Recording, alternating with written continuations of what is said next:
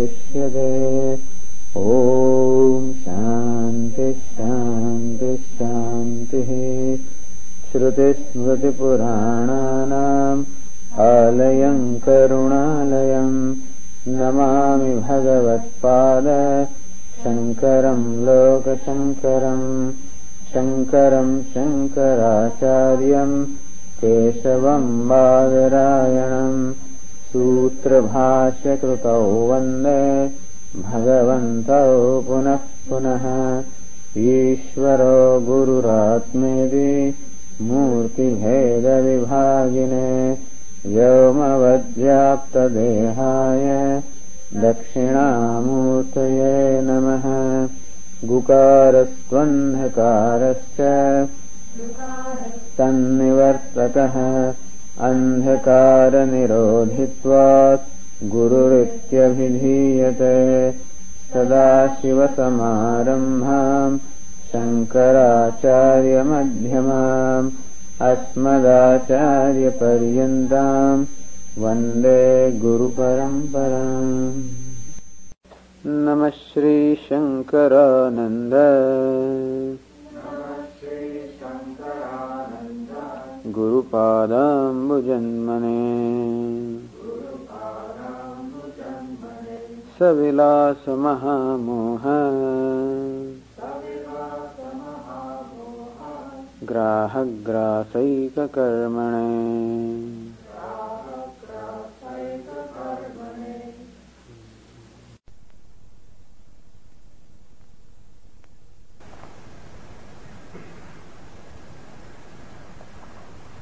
We're discussing verse 254.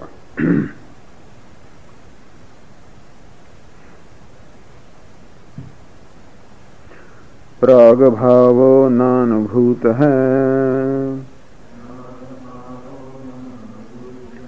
चितेर्नित्यो ततस्थितिः।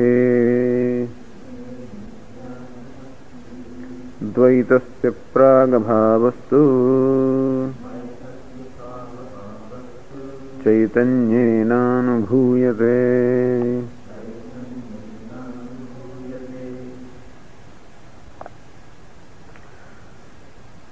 Chitehe nityatvam kutaha. The question is, how do you say that awareness or consciousness is nitya, meaning uncreated? Pragabhava anubhav abhava, because we cannot experience the absence of consciousness. In particular, the prior non-existence of consciousness cannot become an object of experience, and therefore we cannot establish the creation of consciousness or awareness. We said yesterday that if you want to say that consciousness is born, now in order for us to know or say that the consciousness is born, we should be aware of the prior non-existence of consciousness. Okay, then for the one who says that there is birth of consciousness or creation of consciousness, who says that? Is it consciousness that says that the consciousness is created? Or is it something other than the consciousness that says that consciousness is created? There can be two categories. If you say that something other than consciousness says that consciousness is created, for example, when a person says, a scientist says that the consciousness is born as a result of some process in the world of matter, then who says that? Is it someone other than consciousness says that? And someone other than consciousness or something other than consciousness has to be jada or inert. And inert cannot say, because inert cannot be the locus of experience. Inert thing cannot be experiencer, and therefore an inert thing jada cannot say there is birth of consciousness or consciousness is created. If there is no, it is consciousness that says that consciousness is created. In that case, again, we have to ask this question. Which consciousness says that? It is consciousness other than this consciousness that is created says. Suppose consciousness A is created. Who says that? Is it consciousness B that says that consciousness A is created? Or consciousness A itself says that consciousness A is created? This question. If you say that consciousness B says or knows the creation of consciousness A, in which case we have to accept multiplicity of consciousness. And we don't accept it because we cannot establish multiplicity of consciousness, because there is nothing that can divide one consciousness from another. Although we may feel that this is one consciousness and I perceive other consciousnesses, and thus there are sparks of consciousness, so we may feel. But really, what is this consciousness I is none other than the consciousness that is you, because there cannot be such divisions as I and you in consciousness. There was a question last night that I would ask, Swamiji, I see a man here who is conscious, and I see him passing out. Again, I see him again regain consciousness. So it looks as though consciousness is there, has gone away, has come back. How do you say that I cannot experience the absence of consciousness? So the answer is, it is not the consciousness that goes and comes. It is merely the mind becomes conscious or it becomes unconscious. And that's all. Or better than that, if you see a person who is alive at this moment and then you find he is dead, what is it that has happened to that person? Is it consciousness that has gone away? The answer is no. It is not the consciousness that has gone away. It is subtle body that has gone away, that has left this gross body.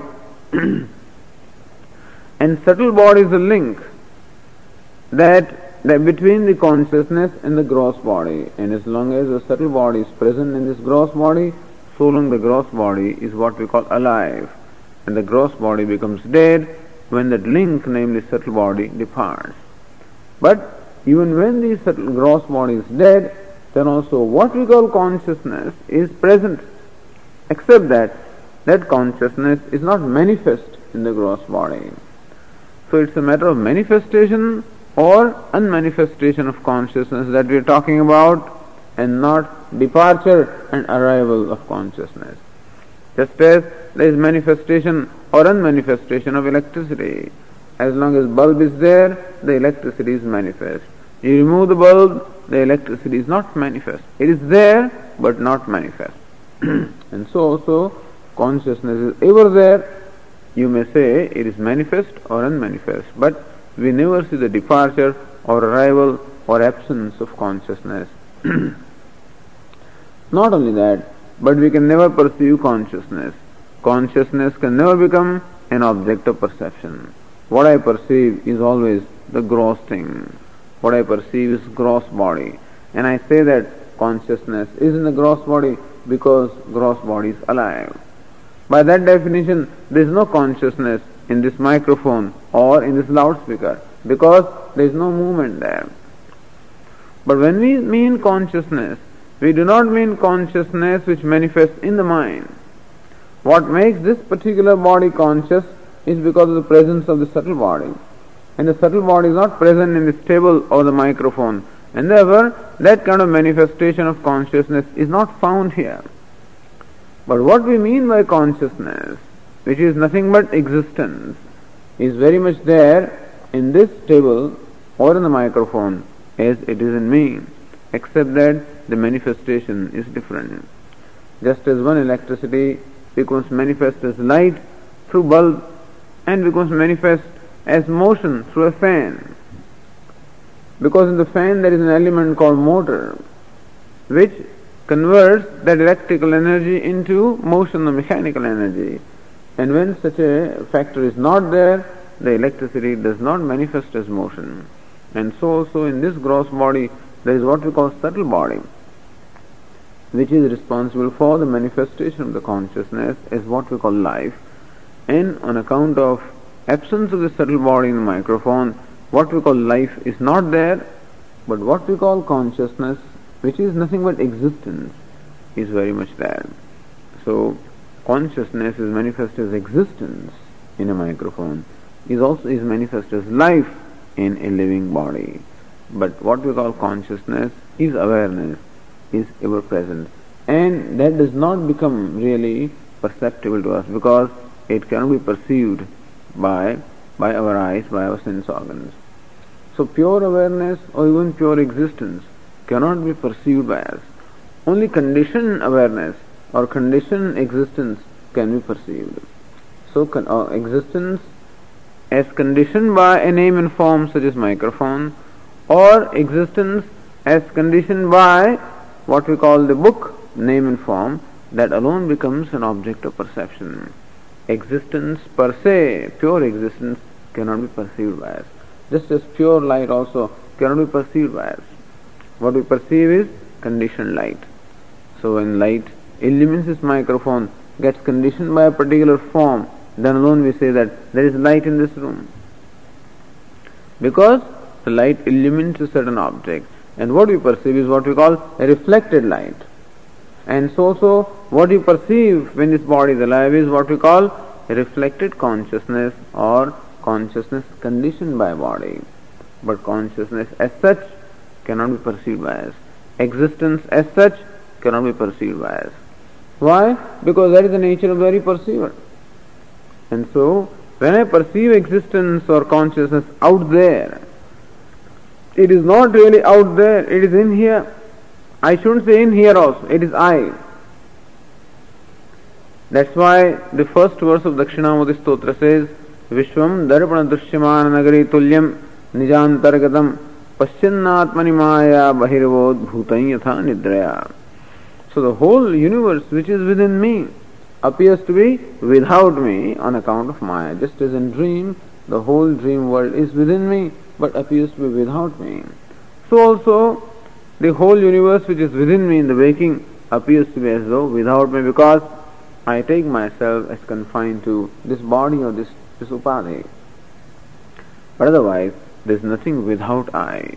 And therefore, even the satta and the spurti, the existence and the awareness which I perceive elsewhere is not really there, it is I. So existence and awareness that I am alone gets reflected in the name and form. And therefore, existence per se does not become perceptible to us. So we cannot say that I perceive another consciousness. Although generally in the West, when they say consciousness, they mean mind. But we do not mean mind by consciousness. Mind is that which is illumined by consciousness, which is objectified by consciousness. Because mind also is something known to me. The thoughts are known to me. And the one who knows that, or rather the one who illumines the various states of the mind, is awareness. And that awareness cannot become an object of knowledge to anyone, to the sense organs of the mind. Therefore, number one, we do not accept another awareness, because there is no boundary line that would divide one awareness from another awareness, because awareness is unconditioned. And secondly, awareness cannot be objectified, because awareness is subtler than the subtlest, and therefore cannot become the object of perception by the sense organs or the mind. And therefore, there is no way for us to establish the absence of awareness. And therefore, there is no way that we can perceive the creation of awareness. And so we cannot establish prior non-existence of awareness, creation of awareness. So we cannot say that awareness is created. We cannot say it is anitya. And if you say that I perceive the creation of awareness, then awareness becomes an object of perception, like a pot. So if there is another awareness, then if one awareness is objectified by another awareness, then the awareness A which is objectified by awareness B, that awareness A becomes something similar to a microphone or a pot, an object of perception. And what is objectified, what is drishyam, that becomes jadam. In that case, that awareness or consciousness A would become jada, is no more consciousness. So for it to be consciousness, it cannot become an object of perception. And therefore, consciousness or awareness is that which cannot be objectified, and therefore you cannot establish its absence, you cannot establish its creation. Then someone may say, but consciousness A perceives the absence of itself.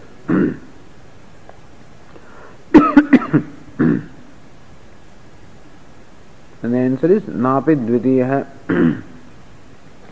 Swa abhavasya svena grahitum ashakyatvad. We cannot even say that I perceive my own absence, because one cannot perceive one's absence. I cannot perceive myself. I cannot objectify myself, because I cannot simultaneously become the object and subject. For me to objectify myself, I must simultaneously be what? The subject and the object. The object cannot be subject, the subject cannot be object. There cannot be subject-object split in one, because awareness or Atma is partless. It is not made of components. It being partless or nirvayava, there cannot be a split of subject and object within one awareness, and therefore we cannot say that awareness A perceives its own creation. I cannot. So napi dvitiyaha swa-abhavasya svena grahitum ashakyatvat. And thus these arguments show us how we cannot establish what we call the birth of awareness, the creation of awareness, absence of awareness. And therefore awareness is ever there. It is eternal. It is uncreated. So even when a scientist says that awareness is created on account of certain factors in matter, how do you arrive at that? How do you perceive that? Then the scientist or someone has to imagine the material being there and the consciousness evolving from there. So what does he perceive? He perceives some kind of a phenomenon there which is objectified, which becomes what? Again jada. Because he, the perceiver, is ever there.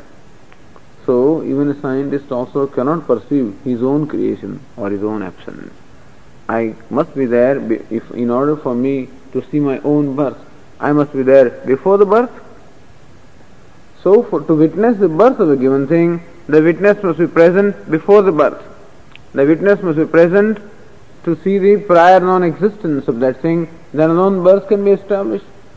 I cannot see my own birth because I cannot be present before my birth. Otherwise, I cannot be born. And therefore, I cannot perceive my own birth, nor can I perceive my own death. Because to establish the phenomenon called death, again the witness must see what? The posterior non-existence.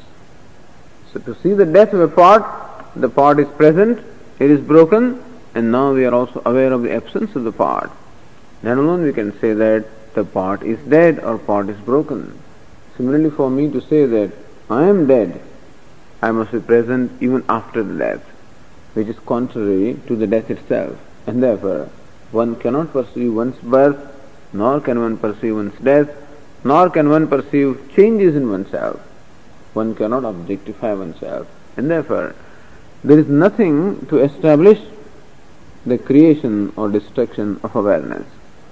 Because there is no awareness to see that, another awareness, and awareness itself cannot perceive its own creation. This argument that we advance against the Shunyavadins as well as the Kshanikvadins also.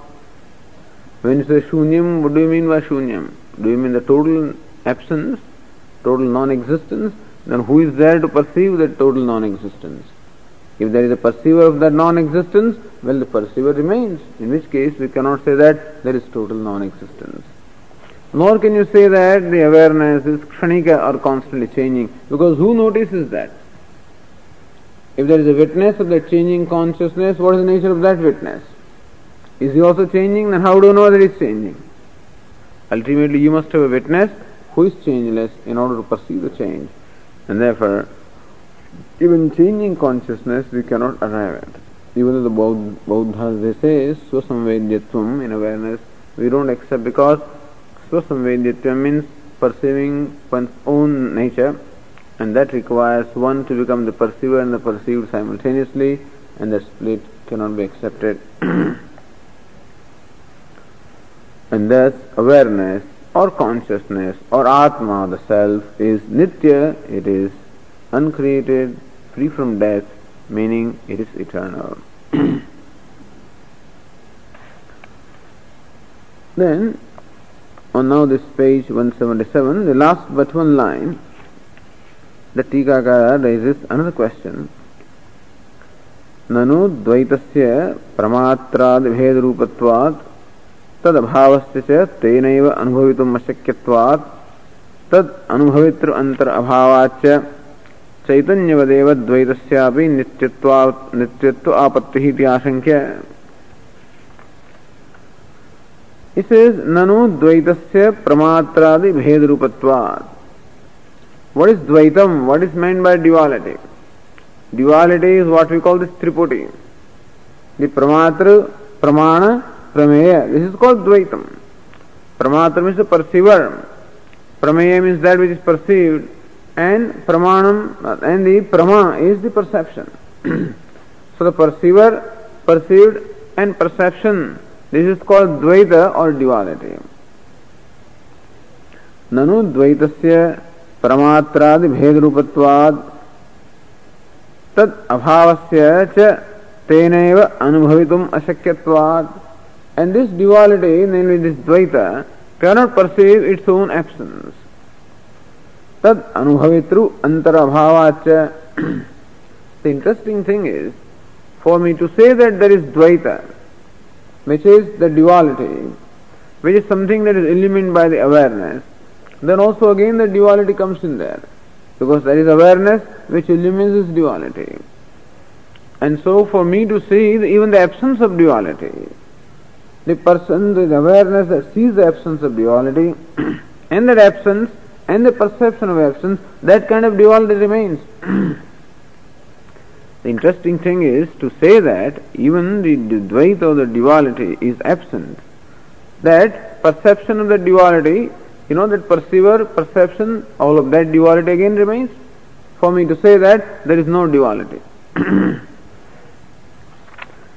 In this case, Chaitanyavadeva Dvaitasyapi Nityatvat Apattihi. Just as Chaitanyam is Nityam, even the duality also becomes Nityam, because to see the absence of duality also requires duality of the seer, seen and seeing. Iti ashankya anubhavitru antarabhava asiddha iti pariharati dvaitasya. Also he said tad anubhavitru antarabhavacha. There is none other than the perceiver, perception. The whole creation consists of the perceiver, perception and the perceived. And there is nothing beyond that. So therefore, how do we establish the absence of duality? We say that there is someone other than this perceiver, perceived and perception. And that is what is said in the second line of the verse. Dvaitasya pragabhavastu chaitanyena anubhuvate. Dvaitasya pragabhavaha. The prior non-existence of dvaita or duality, chaitanyena anubhuvate, is in fact experienced by what we call chaitanya or the self. Says Jagradadi Dvaita Bhavasya Sushupto Sakshana Anubhuyamanatvat Tamasaha Sakshi Sarvasya Sakshiti Shruteshcheti Bhavaha. So Jagradadi Dvaita Abhavasya Sushupto. That is what we call Dvaita Abhava, the absence of duality, Sushupto in Sushupti. Thank you.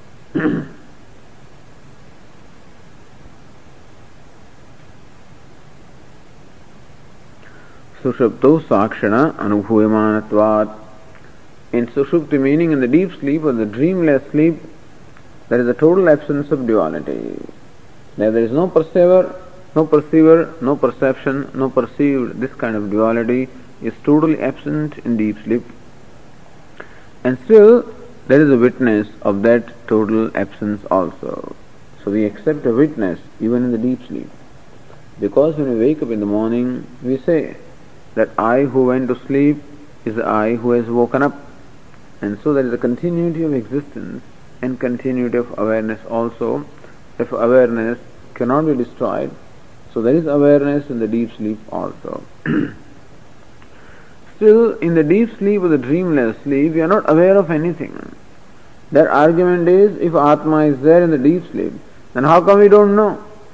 In the deep sleep, how come I don't have any awareness at all? How come I don't have any knowledge at all? The answer is, that instrument of knowledge is not there. It is a mind which is an instrument with which I know things. In the deep sleep, that very mind is not there. Just as, for me to perceive these objects, the colors and forms during the waking state also, not only the eyes are required, but the light also is required. If the light is not there, I would not be able to perceive the objects even though they are there. My eyes are also there, the perceiving organ is there, the objects are also there, and still I would not be able to perceive them in the waking state if the light is not there. That aloka, the light is not there. So just because I do not perceive any objects doesn't mean there are no objects. Some factor required for perception of the object is absent, namely the light.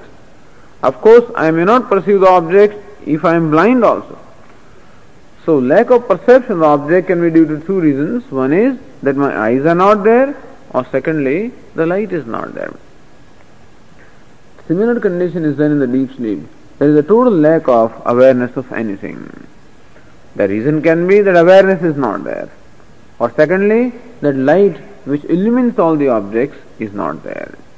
The Shunyavadins say the very awareness is not there in the deep sleep, whereas we say that the light that illumines the objects is not there. And what is that light? Our mind. Our mind illumines the objects and then alone they can be perceived. In deep sleep, that mind is not there. So even though the objects are there, we cannot perceive them.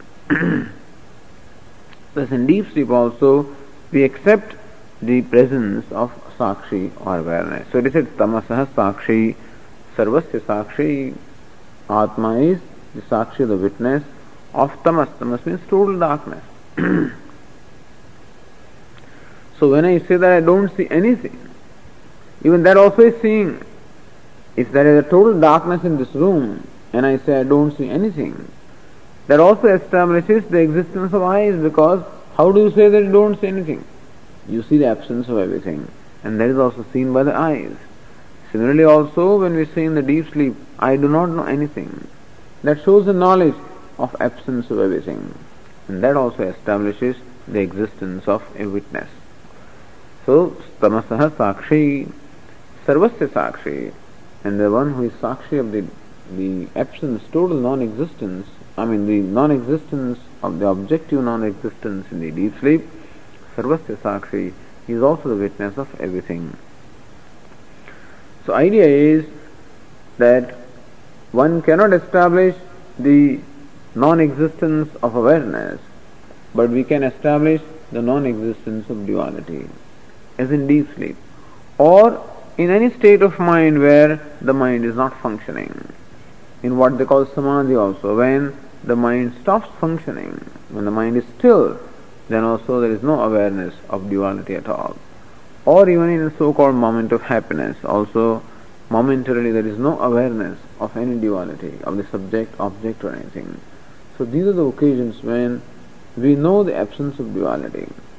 And who knows that? The awareness knows that. The Atma knows that. Or Atma rather illumines the absence of the duality. But there is nothing that would know or perceive the absence of awareness. So duality is something that is created, awareness is not created. Dvaitam is anityam and Chiti or Atma is nitya. This is what is established in these arguments.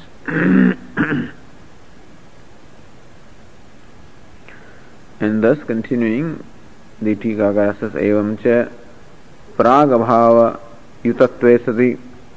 Yutatva means vishistatve sati.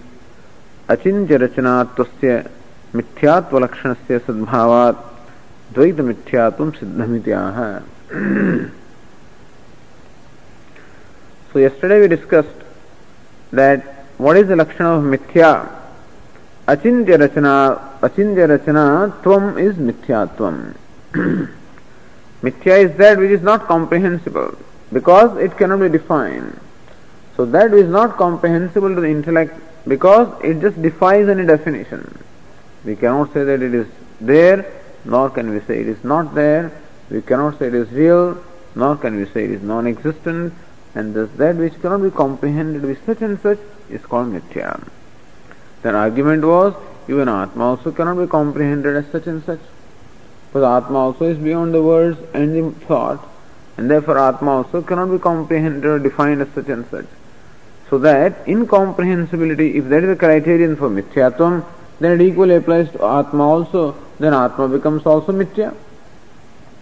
Then we qualified our definition by saying that achintya rachana rupatvam, then rachyamanatve sati achintya rachana rupatvam. That which is incomprehensible and created is called mithya, and that which is incomprehensible, uncreated, is called satyam. Satyam of the Atma also is incomprehensible, being beyond the thought and word, but it is something uncreated. On the other hand, the universe is also incomprehensible, but is created, and therefore mithya is rachyamanatve sati achintya rachanatvam mithyatvam. So that which is created and which is incomprehensible is mithya.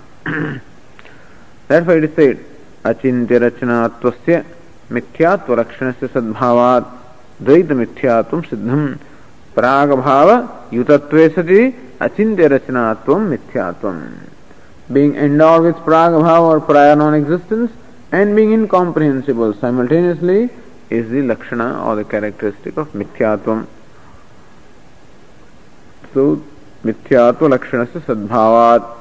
Such lakshanam or characteristic of mithyatvam being there in the dvaita mithyatvam siddham. The dvaitam or the duality is mithya. What is the duality? The pramada, pramanam, prameya. The seer, seen and the seeing. This is the duality, and that is mithya. Mithya means it is not real. It doesn't enjoy a reality of its own. It derives its reality from something else, namely the self. That is said in the verse 255.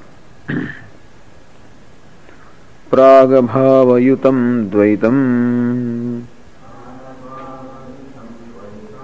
rachyate hi ghatadivat tathapi rachana chintya mithya tenendra jalavat.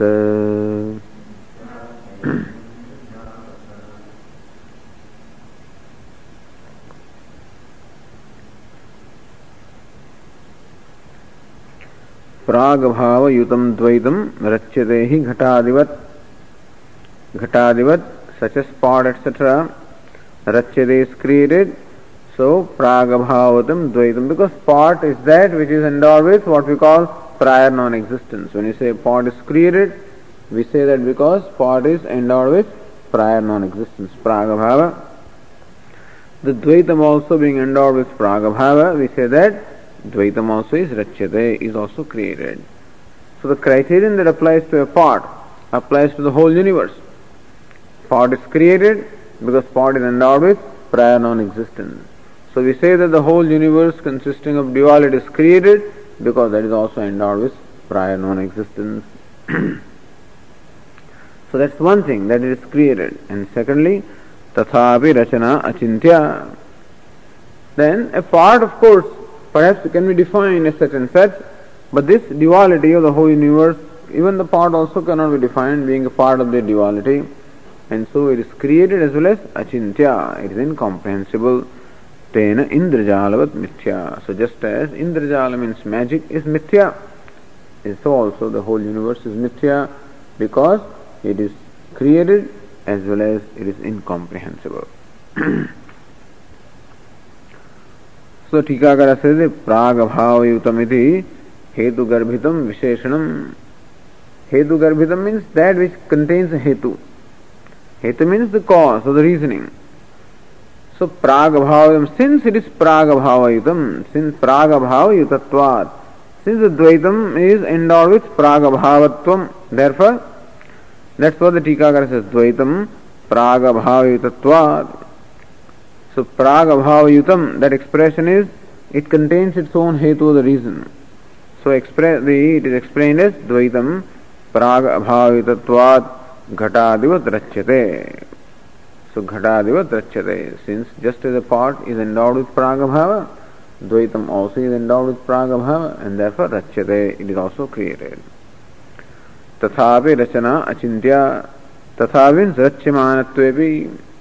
And even though this whole duality is created, tasya dvaitasya rachana achintya, but it is incomprehensible. The incomprehensibility was discussed at length in the earlier part of the chapter. Said that how to explain this creation of a human being, for example, or how to explain the creation of a big banyan tree. Because what's the seed of a banyan tree? It is atomic in size. How can an atomic little seed give rise to such a big banyan tree? And thus, if you look into the creation source of anything, you'll find that that source cannot really explain that creation.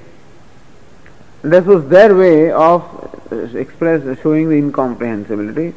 Today, of course, the science has very eloquently proven the incomprehensibility of everything, because we cannot even define a thing as such and such.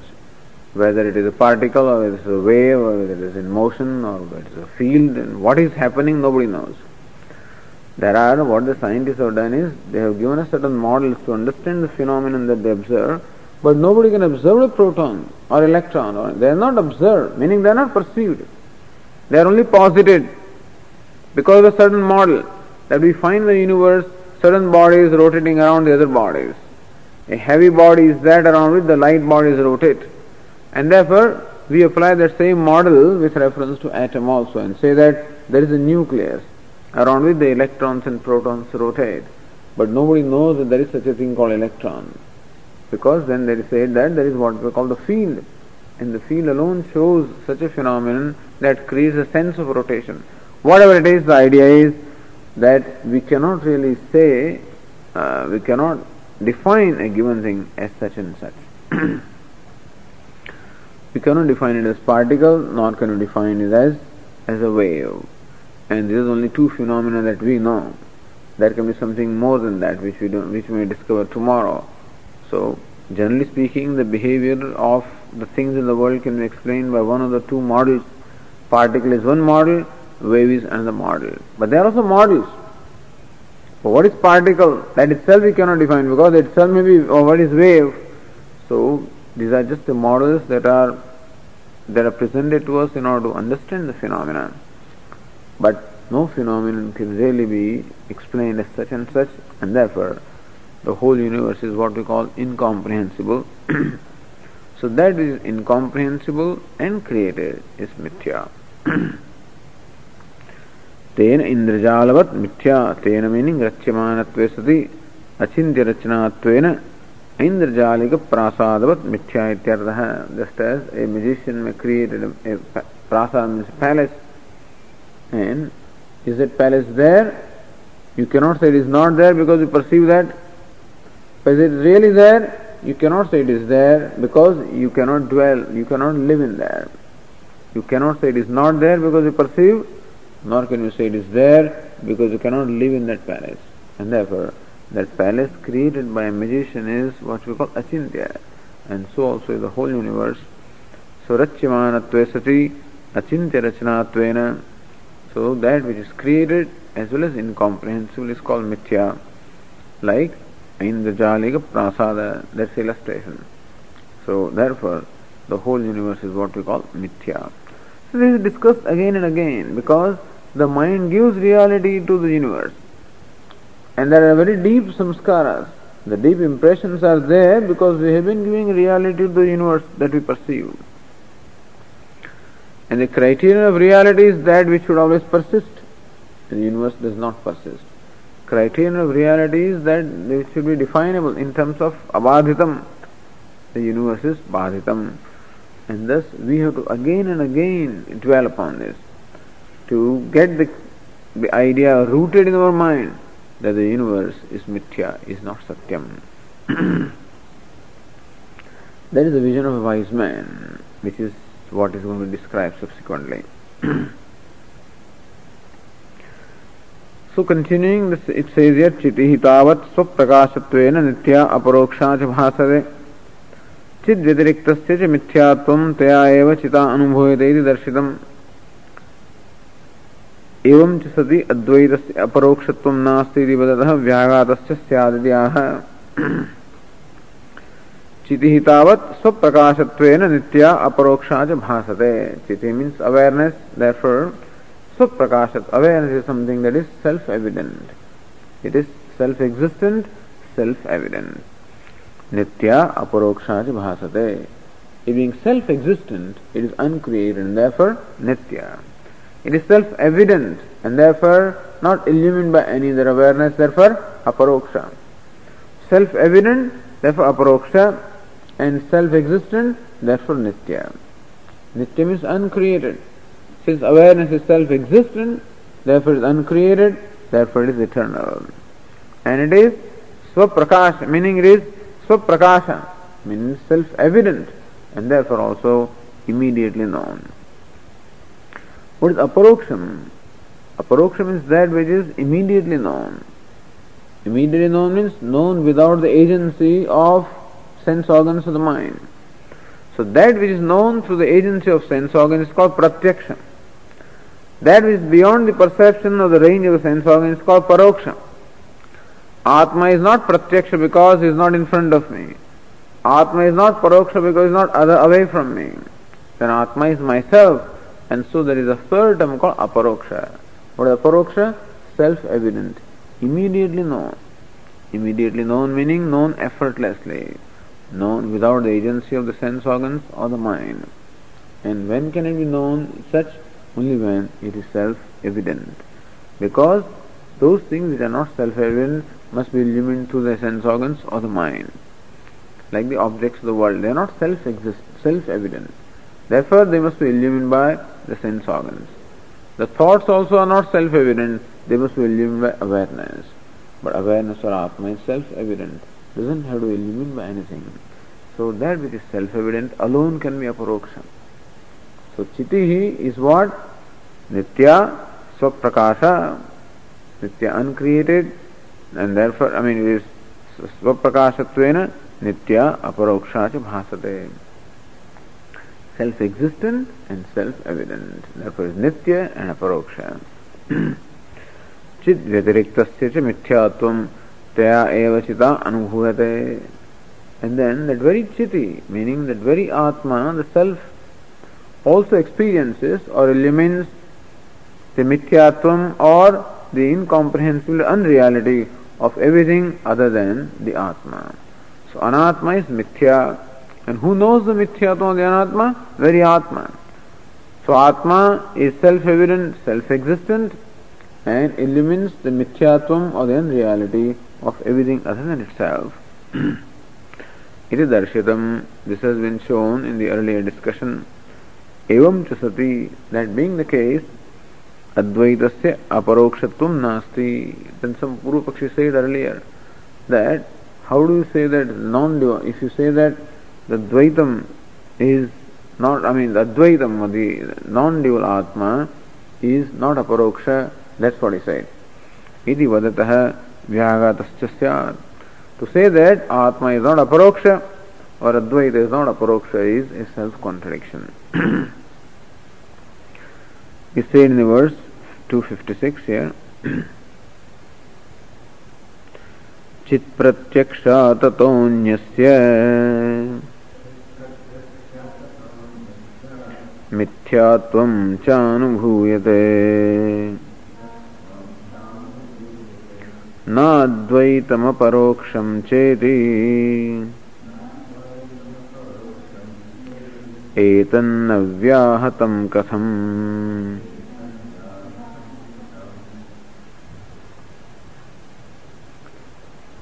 Chit pratyaksha tatah anyasya mithyatvam cha anubhuyate.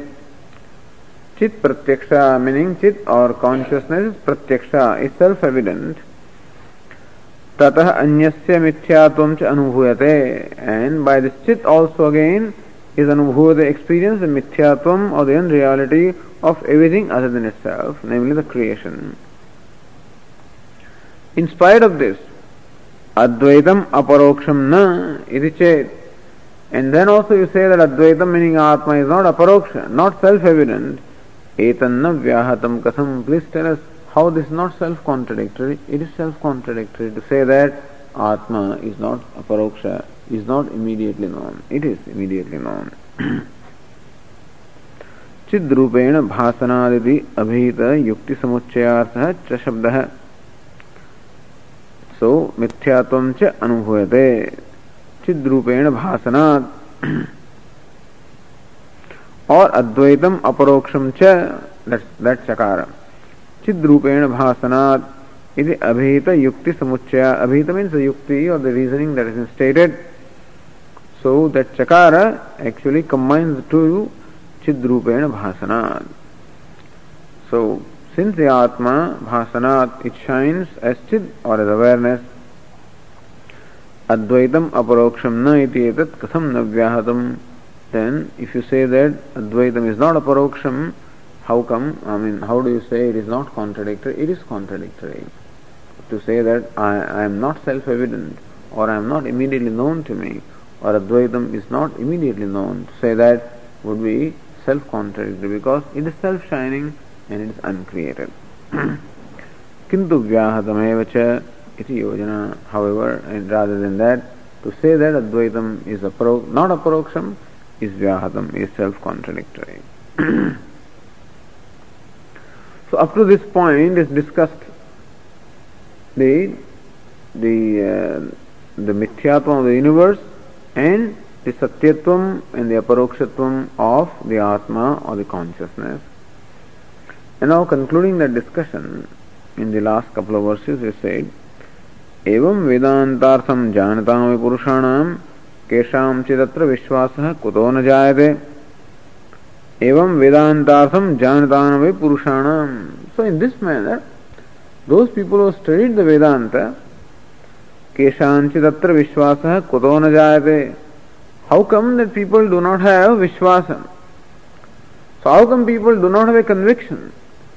In spite of having studied the Vedanta in this manner, and it is very clear that Dvaita or the duality, the creation is mithya, Atma is Satya, self-evident, self-existent, and in spite of studying the Vedanta in this manner, Vishwasah kuto na jayate. How come people still do not have conviction about this? How come they do not accept Vedanta as a pramanam, or they do not develop that conviction that Vedanta reveals? What's the reason? He is asking his own difficulty. I have been listening to Vedanta, I have been studying Vedanta, and still, how come this kind of a conviction does not arise in me? That I know myself as real or satyam, and everything other than me is unreal. How come that conviction does not arise? And so that verse 57 raises a question and answers it also. Ittham jñātvāpya santuṣṭāः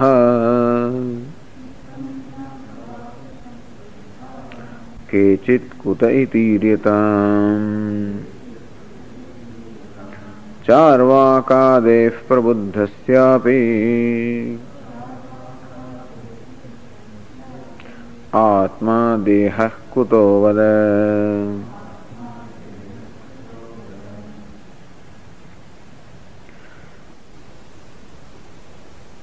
Ittham jñātvāpi, in spite of knowing in this manner, kechit asantuṣṭāः kutah. How come there are many people who are still asantuṣṭāः? Still they are not satisfied. In spite of knowing that the Dvaita of the world or universe is unreal mithya, or Atma and Atma is real, in spite of knowing this, how come people are not still happy or satisfied? How come they are still not content? How come they do not experience a sense of fulfillment in spite of knowing this? Or rather, in spite of presenting the scriptures being so clear, how come still people do not develop the conviction that Atma is Satya and Anatma is Mithya? How come that conviction does not arise in people? Says Samyak Vichar Shunyatvad Vivakshuhu Pratibandhim Grannadi. First of all, the answer is given in the same manner of the question. Samyak Vichar Shunyatvad, because people have not done proper vichara. A proper deliberation has not been done. So Vedanta is a pramanam. It is in the form of words. And words become pramanam only when you subject them to vichara or deliberation. And the vichara or the deliberation upon the statements of Vedanta also must be performed in a certain manner with the help of a teacher. And when that is not done, from Vedanta also one fails to find this tatparya. And so people arrive at different tatparya or arrive at different meaning from the same text. So samyak vichara shunyatva, because people lack this samyak vichara, meaning they lack the proper vichara or proper deliberation, and therefore they are not able to arrive at this conviction of Atma Satyam Tadanyat Sarvam Mithya.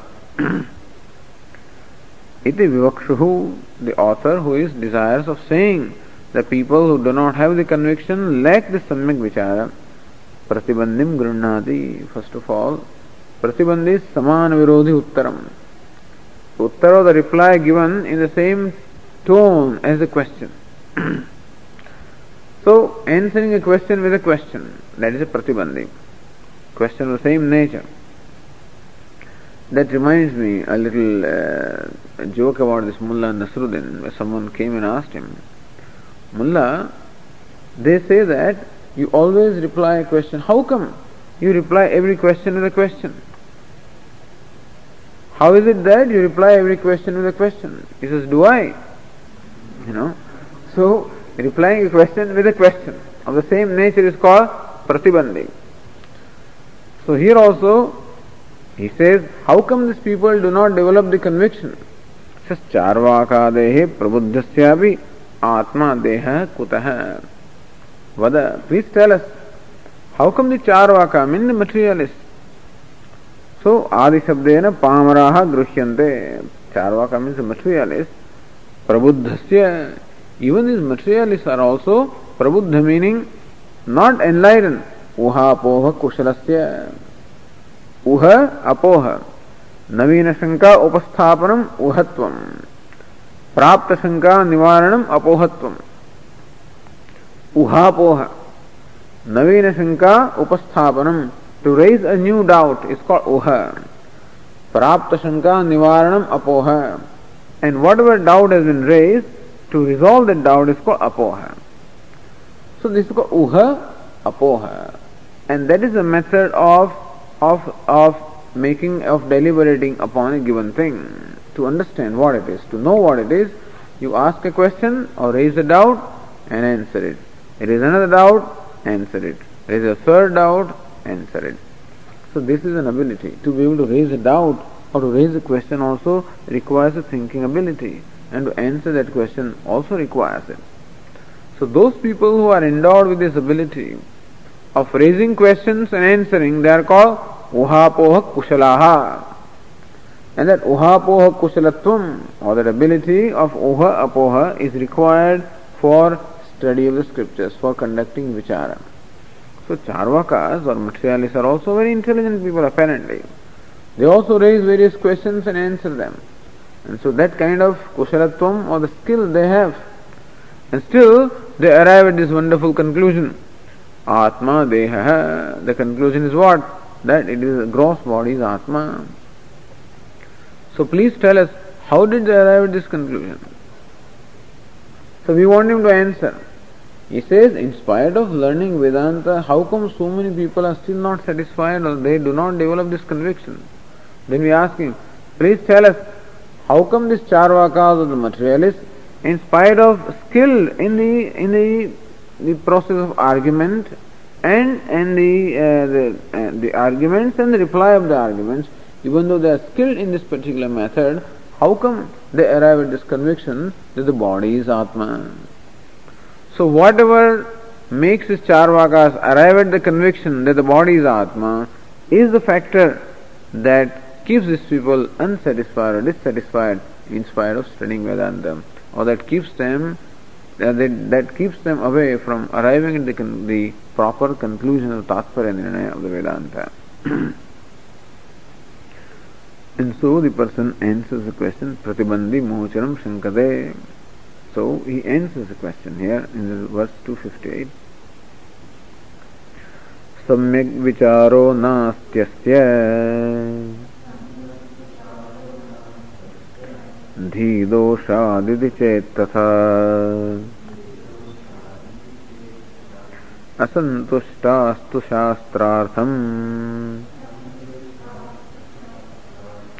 natvaikshanta visheshatah.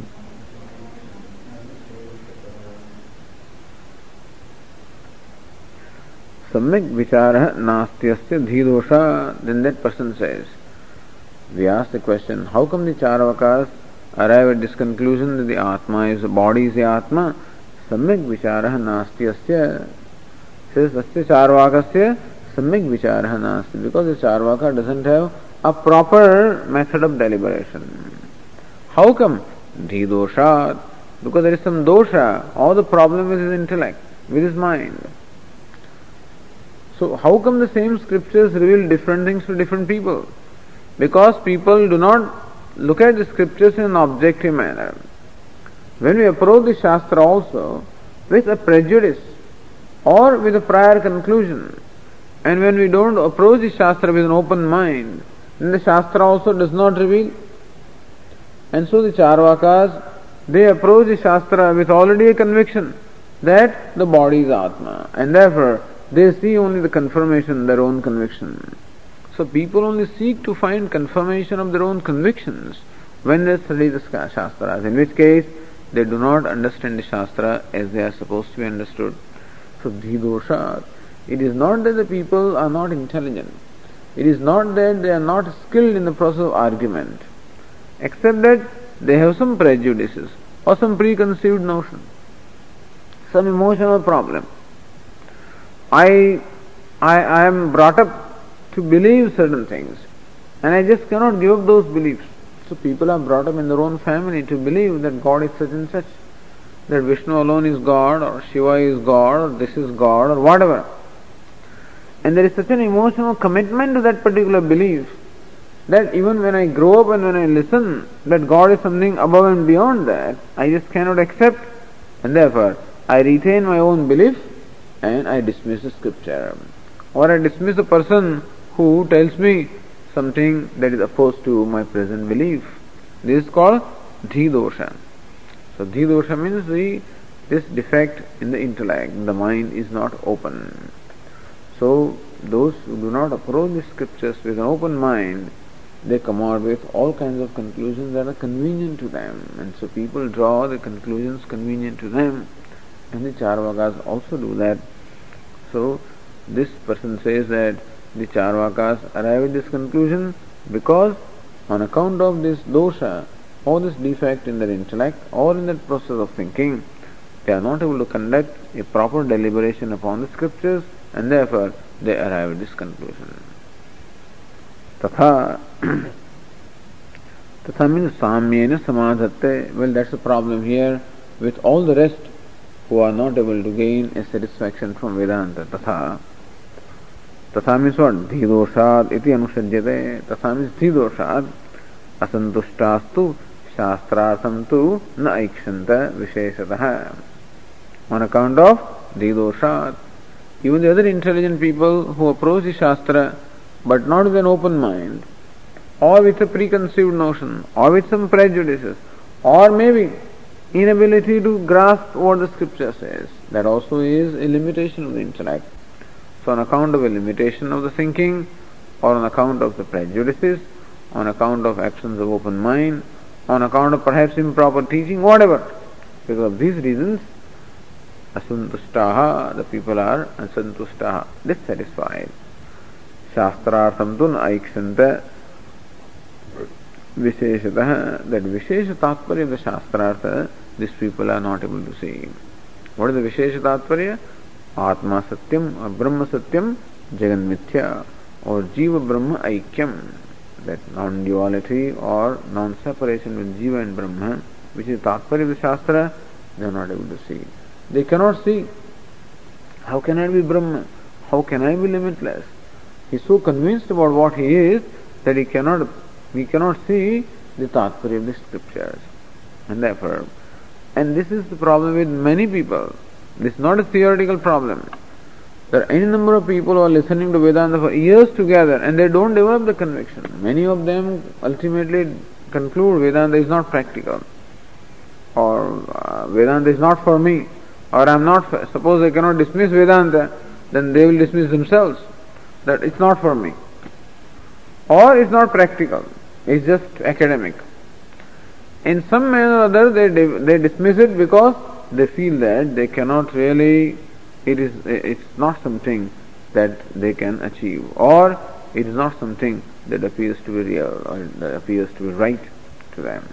For whatever reason, either the vairagya is not there, that bhoga buddhi is there, and so there is a total commitment is not there. Either lack of commitment, lack of surrender to the scriptures or the teacher, or lack of an open mind. There are various factors which prevent people from developing this conviction or committing themselves.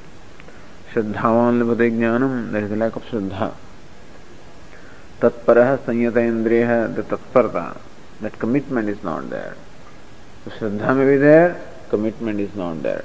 Commitment is there, sanyata indriya, the proper discipline is not there.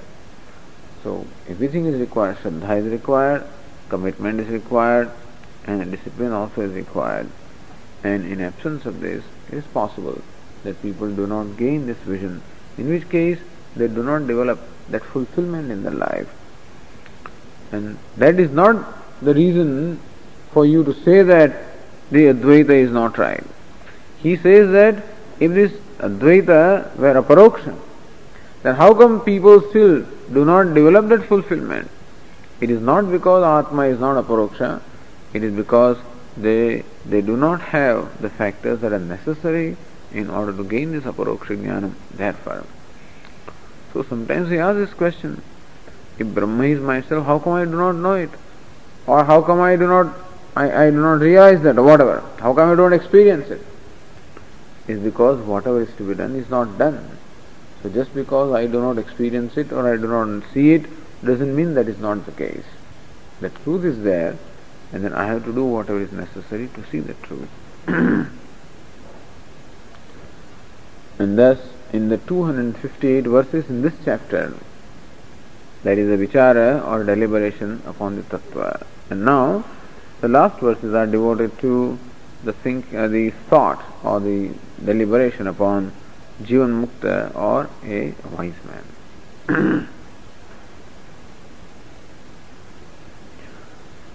Om Purnamadah Purnamidam Purnat Purnamudachyate Purnasya Purnamadaya Purnameva Vashishyate.